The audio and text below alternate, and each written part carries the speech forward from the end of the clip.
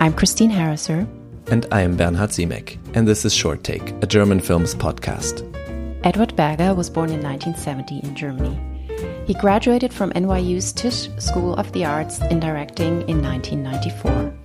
He gained experience working for the US independent production company Good Machine, including films by directors Ang Lee and Todd Haynes.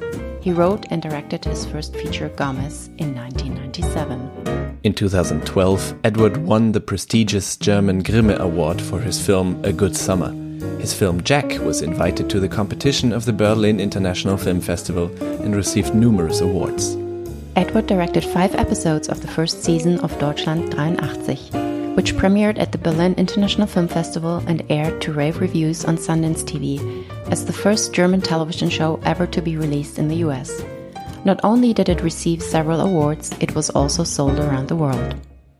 At the 2017 Berlinale, Edward was named one of 10 Europeans to watch by Variety magazine. He directed all 5 episodes of Showtime's limited series Patrick Melrose with Benedict Cumberbatch in the lead role. In 2019, Edward received a BAFTA for Best Limited Series for the show. His feature film All My Loving played at the Berlinale in the Panorama section. The limited series Your Honor, starring Breaking Bad's Bryan Cranston, will debut on Showtime soon. Edward is currently in the early stages of working on an updated version of All Quiet on the Western Front. We spoke with him via Zoom for this interview. Hi, Edward.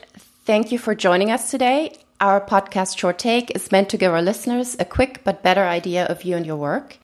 We are going to ask you 19 questions, some personal, some less so. There's no need to overthink the answers. Let's just have some fun. Wonderful. Let's dive right in. How would you describe your current state of mind or mood in 3 words? Relaxed, excited, and energetic. It's all contradictions, though. What is your favorite way to spend time? If I have the time, then it's really reading. I unfortunately don't have that much time, and then it's mostly writing. What is your guilty pleasure? Ice cream. What is the favorite job you've done? Favorite job I've done? Oh, that's really hard. They're all babies in a way. I would say it would fight between my movie Jack and Patrick Melrose. The movie Jack, because it was basically a return to the roots, where I thought, okay, let's go back to making movies the way we used to make them. Very small, very independent, very just our own story, and do whatever we want and shoot however we want and however long we want and reshoot and everything. It was basically like a big production for 600,000 euros. We budgeted in a way that we were able to, do it the way it was really perfect. And keep redoing it until we were happy.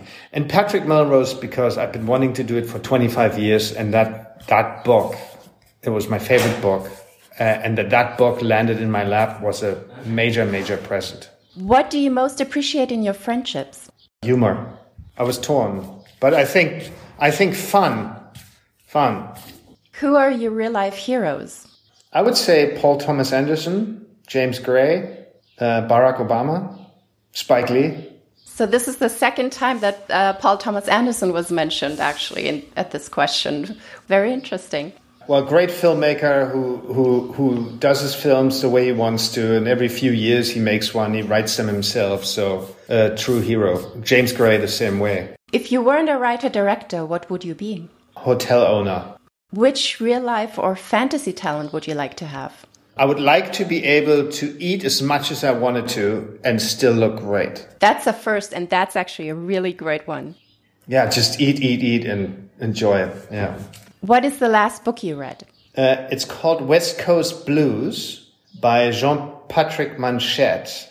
Jean-Patrick Manchette is a série noire writer from France. I think he wrote in the 70s and 80s.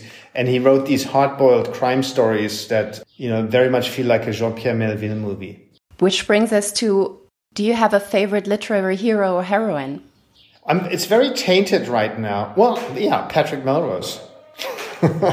But let's maybe ignore that one. It's very tainted right now because I want to make a movie based on the book All Quiet on the Western Front. And there's a character in there who's called Stanislaus Kaczynski, who's very pragmatic about war and who has a talent of smelling danger and always finding food, even when there isn't any. It's all about food, I realize. What is the last movie or TV series that you saw? I just rewatched Come and See, the Russian war movie. Do you have a favorite German film or series? Well, let's take The White Ribbon. Does that count? Absolutely. What's the last podcast you heard? I heard a podcast called Winds of Change.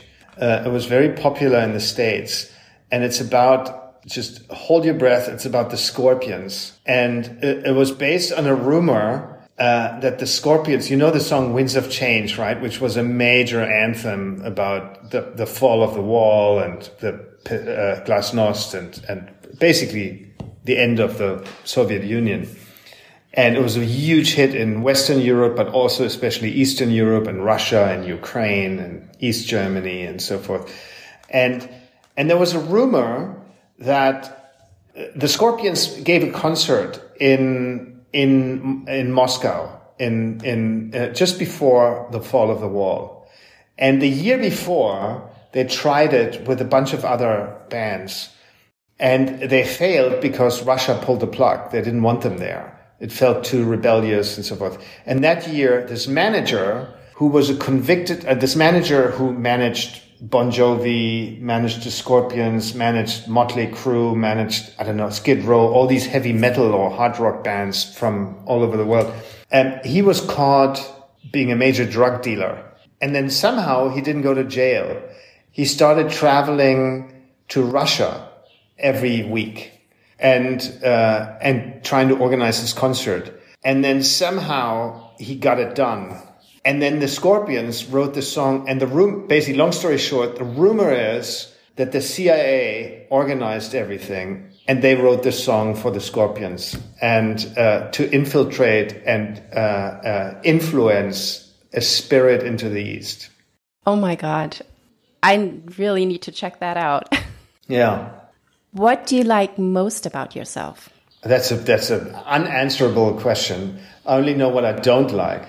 What do I like most is maybe an ability to kind of edit or sort of filter down to what I really want to say with something, like a certain concentration that makes me concentrate on one point that I want to bring across with a film or whatever I'm doing.